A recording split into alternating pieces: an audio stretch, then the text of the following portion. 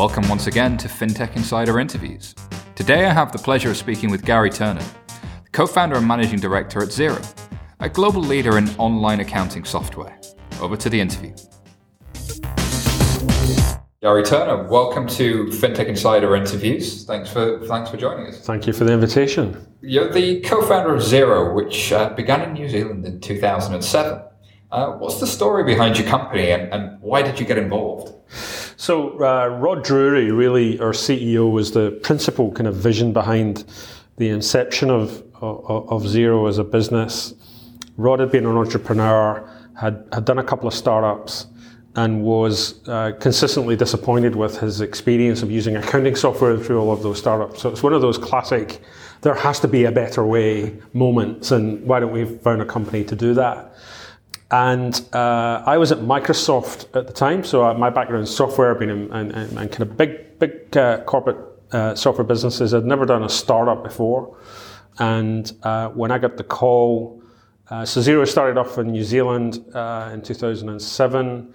Really interestingly, did an IPO on the stock exchange before we had 100 customers when the company IPO'd. Wow. So Xero's always been what you'd think of as a big startup. Literally IPO'd about a month before the global financial crisis. So one of those, if it'd been a month later, we wouldn't be having this conversation situations. So Xero got going in New Zealand, got the first kind of couple of thousand customers on the platform down there. But New Zealand's a really small country. Population's about 4 or 5 million people, and the view was this has to be a global business. And so very quickly moved into how do we then extend beyond New Zealand and look at other English-speaking markets, so the US, UK, Australia. And so when I got the call to say, look, we want to get going in the UK, and I think I'd heard a couple of news snippets about Xero doing their IPO before I got on board. And and the email said, we're looking at getting going in the UK, we're looking for somebody to kind of help us run that. And it was one of those, I didn't read the rest of the email moments where I said, holy crap, I absolutely need to be involved with that. That seems like it's a business that's really going to go somewhere. Because the UK at that point had not really seen much innovation in that space, pretty tired category. A lot of kind of Microsoft Windows apps that had been around for like 20, 30 years. And it was obvious to me that the cloud was just going to completely transform software of all kinds, but specifically businesses and specifically small businesses. And so I got on board, and I think our revenues in the UK, we had about £50,000 in the first year. There was a couple of us trying to literally grab people off the street to get them to use the software. But we always had a real belief that, and that was one of the reasons that we did the IPO, that this was going to be a huge category. And so the story of Xero is really interesting. Software from New Zealand. Who's ever used software from New Zealand? Not many, but a lot of people know. And on the cloud, and we're now up to, we employ 1,600 people now globally. Wow, 1,600? 1,600. We're in the US. We've got 2 offices in the UK. So we're in London. We're in Milton Keynes. We're coming up with a couple of hundred people in the UK. We've got offices in New York, San Francisco, Denver, all over Australia, and of course in New Zealand where it all began. So we've in 10 years gone from that idea and thinking there might be something in this to, in the next few months we'll pass by 1 million customers, and this year we'll do getting on for about 150 million sterling revenue. So it's grown really quickly. That's a chunky business at 150 million in revenue. I mean, that's from sort of 2007 to 150 million. That's some impressive growth. So what are you doing to turn those kind of revenues and have 1 million customers? Like, who is the customer here and what are they getting from Xero? So our customers are what we think of as small businesses. So in any developed economy, the most common size of business you're going to find is small businesses. And you think about, you've got a great idea, you've got a great product, you want to take it to a market. The world's biggest market opportunity is all consumers, but consumers don't like paying for things. That's why we don't pay for Facebook. There's other monetization there. The second biggest community thereafter is small businesses. So there are millions, tens of millions of small businesses globally. In the UK, there are over 5 million small businesses. So they're the most popular size of business. They're everywhere you go. In the UK, over half of our GDP comes from small businesses. 2/3 of all employment comes from small businesses. So small businesses profile really high in terms of availability as a market. What's also interesting about small businesses is that they're generally quite impoverished when it comes to systems, technology. The most popular accounting software is a spreadsheet because traditional desktop accounting software has been either too expensive or it's too big for what you require. And the old distribution methods of software kind of meant that it was really hard to service small businesses effectively.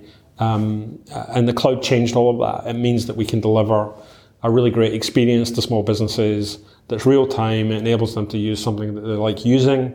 Our strapline as a business is beautiful accounting software, which is deliberately provocative because people, if you do a Google image search for accounting or accounting software, it's horrible. You get this really horrible ERP and really complicated user interfaces. And we saw an opportunity to kind of change that expectation and provide that huge market opportunity for the first time with something that they enjoy using and helps them be more successful as businesses. And so our customers are everything from like one-man band businesses that started yesterday and need to like raise an invoice and bill somebody, through to your regular, like a coffee shop or a B2B business, B2B or B2C. And we have some really cool customers as well. So one of the really interesting things was there was in City AM, a couple of weeks ago, there was a kind of top 50 list of the most interesting technology startups in the UK. And we counted down the list and something like 32 of them were using Xero. Yeah. So we have some really cool customers that self-select a product like Xero because it kind of does what they want it to do. And we have like Raspberry Pi Foundation use Xero. So we have some awesome household names that have adopted Xero as well. That's really cool. I think there's something about when you start a company in an English-speaking country anyway, you default to wanting to use Xero as a small business because why would you use something more complicated and less beautiful? I think it's a really good spot to kind of be in where you are that default choice. It's quite a move from 2007 and beyond. Well, we've been very lucky in that we managed to come up with a recipe that people like using it and they like using it, like paying for it. And we focused again, so we're different from traditional software, not least in the sense that we build it for use in the cloud or online and real time on your phone, on your browser, in a coffee shop. And that's kind of interesting for the first 5 minutes, but that's not really a novel concept these days. We think about, well, what does the experience need to be? Not just how cool is the software and how innovative is it, but what happens when it goes wrong? How do we respond to that? When you're evaluating Xero, what's that experience like? And so we think very much, and we're probably one of the first software companies in this category to think this way, of the customer experience has to be amazing across the entire piece. It's not just great enough to have a cool app or it's funky or onboarding's really cool. Everything has to be amazing. And so we've, again, a big focus for us from the beginning was how do we build a great customer experience with the software at the center of it, but everything else has to be cool and align with that experience of using the software. And so we've been very lucky at winning some fans. And I'm not sure for the default choice yet, but that would be a great position to be in. It's very cool. I'm going to change tack slightly a little bit here and ask you about open banking and PSD2. We've had a number of shows on FinTech Insider talking about open banking and what it means when you have third-party companies get access to bank account transaction information. As a small business, would that make things like accounting easier? Do you guys see yourselves having a big role to play in PSD2 and open banking and really making information easier to use and reconcile for small business owners? So PSD2 is kind of interesting to us, and because there are a couple of characteristics and aspects of it that will kind of make it easier for us to transport banking transaction data, bank statement information straight into Xero on behalf of a customer. And what's exciting about PSD2 is that it might make that easier to do, and the reason that we like that is that we have to do that at the moment. And what that looks like today is that we have to kind of go across the road to HSBC and Barclays and build these discrete technical engagements. And we have them all now, and we've spent the last 7-8 years in the UK building them. And so we already have all that data coming into Xero. And it's kind of like V1. And it works, and it's really cool, and it's secure, and everybody enjoys using it. And the benefit that brings to the small businesses that they log into Xero in the morning on their phone or on their Mac or laptop in a coffee shop, and that previous day's banking information is already there, which at first kind of glance looks like, well, we've just saved you like 10 or 15 minutes because you didn't have to like manually log into Barclays Online and download it and as a CSV or whatever, and then manually upload it into Xero. You could do that, and the automated part of that means, well, we've just saved you 10 or 15 minutes, but that's not the point.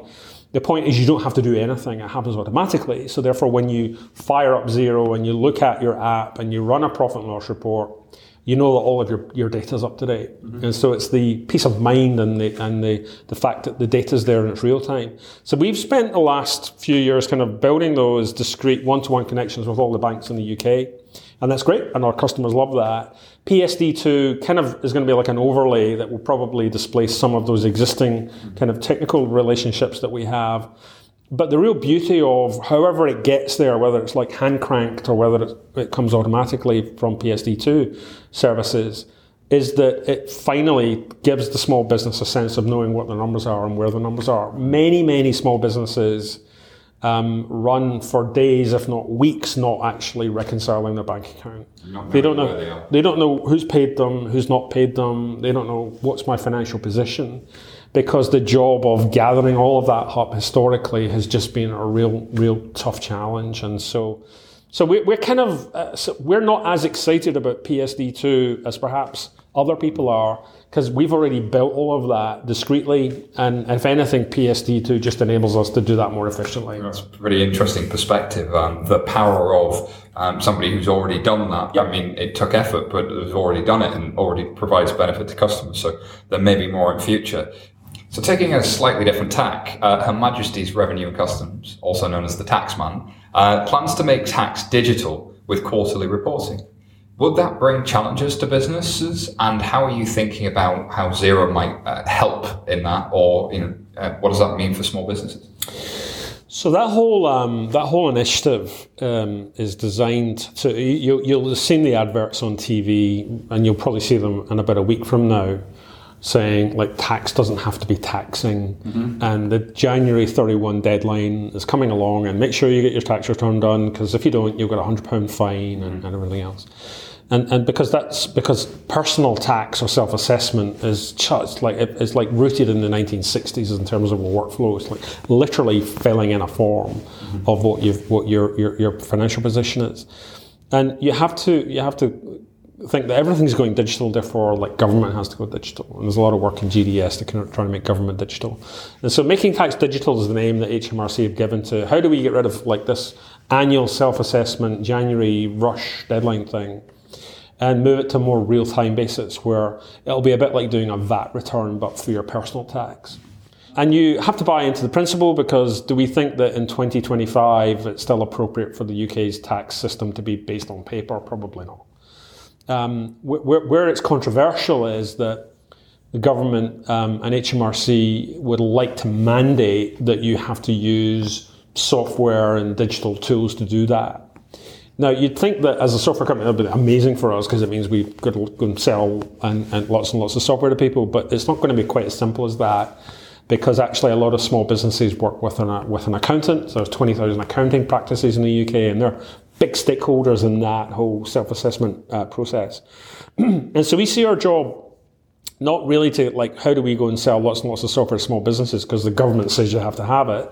And there's a big debate as to whether that's even viable in the timelines that the government have given. But we see our job as how can we use technology, if that's the way it's going, how do we use technology to kind of mitigate the burden that brings?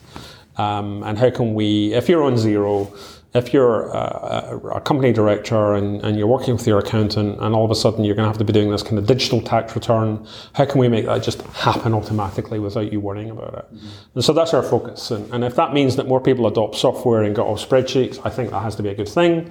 But I think some of the concern that people are voicing about that is the timelines are really, really sharp. So like April 2018, which is like not even a year and a half away. And so there's a lot of work to be done and not a lot of time. And but ultimately a good thing, but really, really kind of compressed time frame. Yeah, there's a behaviour change and an education piece, and making sure people feel comfortable doing it. And change is always accelerating. So on the flip side of change, talk about some trends you're seeing in fintech generally. What's exciting you in fintech at the moment? So I think I'm probably one of the people that I have a kind of intellectual respect for blockchain. Mm-hmm. But like, show me the money. How's this actually going to be applied in a practical sense? And so I really love the idea, I love the thinking. And I'd love to see maybe in 2017 a couple of people that will finally kind of, well, what is this actually, how does this help me? How does this, if I'm a banker, financial institution, I'm sending money around, or if I'm an SMB or a business, how does this help me do my job more effectively? So I'd love to see some real practical examples of that emerging, and I think we will see that shortly. And the other big kind of soup du jour kind of buzzword of the moment is like machine learning and AI, and it's like there's so much hype around it that it's kind of like, it's becoming quite tedious. But actually, if you wipe that hype away, as we had a conversation on the podcast earlier, the idea of instrumenting your business digitally. If we're moving to this digital economy, we're all going to become digital businesses. You have to add some degree of instrumentation and automation around that. And we think that there's an opportunity, even at a really trivial level, simplistic level, of saving small businesses time by applying judiciously automation, machine learning and AI to specific tasks like accounting, to make it go away, make it happen automatically. And so I think that's an area that we're investing heavily in. What that will deliver in the next year, we don't know, but we're really excited about it. That's very cool. So talk to me a little bit about what's your favorite podcast, what are your favorite productivity hacks, and any advice you'd get for somebody who's just getting into fintech for the first time. Maybe they work at a bank, maybe they want to get into fintech, maybe they're considering being an entrepreneur. I'd be interested in your thoughts. Okay. So I love podcasts. I every single day I'm listening to podcasts, and I have a few. Most of them are tech flavored, I have to say. The Talk Show, John Gruber, huge Mac pundit and writer on what's happening, and not just in the world of Apple, but generally. So he has a podcast called The Talk Show, which is fantastic, one of my favorite ones. Accidental Tech Podcast is another awesome weekly update. And again, it's just like, it's a bunch of three software engineers coming at like what's happening in the world of tech and what's my kind of software engineer view on that, and how's that going to help me. A whole load of really cool. I've just started listening to one that's like decoding Westworld, because like everybody's trying to work out what's going on in Westworld, and I love the fact that you can have some phenomenon like a TV show, and all of a sudden like 15 podcasts appear like dissecting it.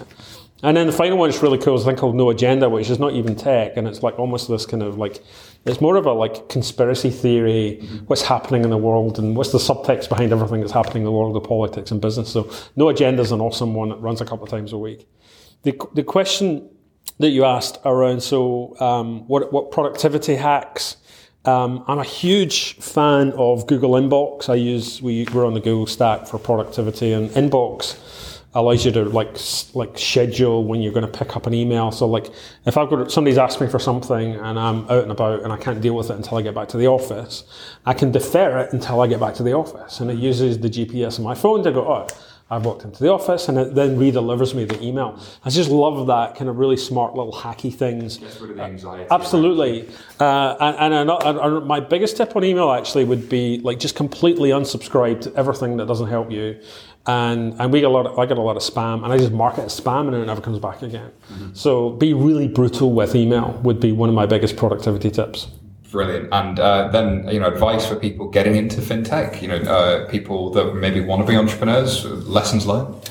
Move really fast. I think fintech's in a really interesting space and time right now, where so the big guys are beginning to recognise that maybe they should be doing something innovative for the first time, and there will be some fresh thinking and fresh ideas to come out. So the likes of the established banking and financial services community, but we have a saying at Xero: it's not the big that eat the small; it's the fast that eat the slow. And this kind of stitches into the productivity thing. It's just like, focus on what it is you need to do and do it really, really quickly. And don't debate it, and don't analyse it like for 3 weeks, and don't write a white paper on it, and don't commission a survey. Try something, because that's what everybody else is going to do. That's what Barclays is going to do. That's what HSBC is going to do. They're going to let's focus group this and come up with something. And the reality is, if you're small, if you're a startup, you can move at light speed, much quicker than anybody else can, and use that advantage while you have it. So just do it tomorrow would be my focus. Fantastic. Step in some do. I like it. Yeah. Gary, thank you very much. Thank you. Thanks once again for listening, everybody. If you like what you heard, be sure to subscribe to the podcast at FinTech Insiders. Review us on iTunes. We love those reviews. And befriend us on Facebook or Twitter. Until next time, that's all for now. Thank you.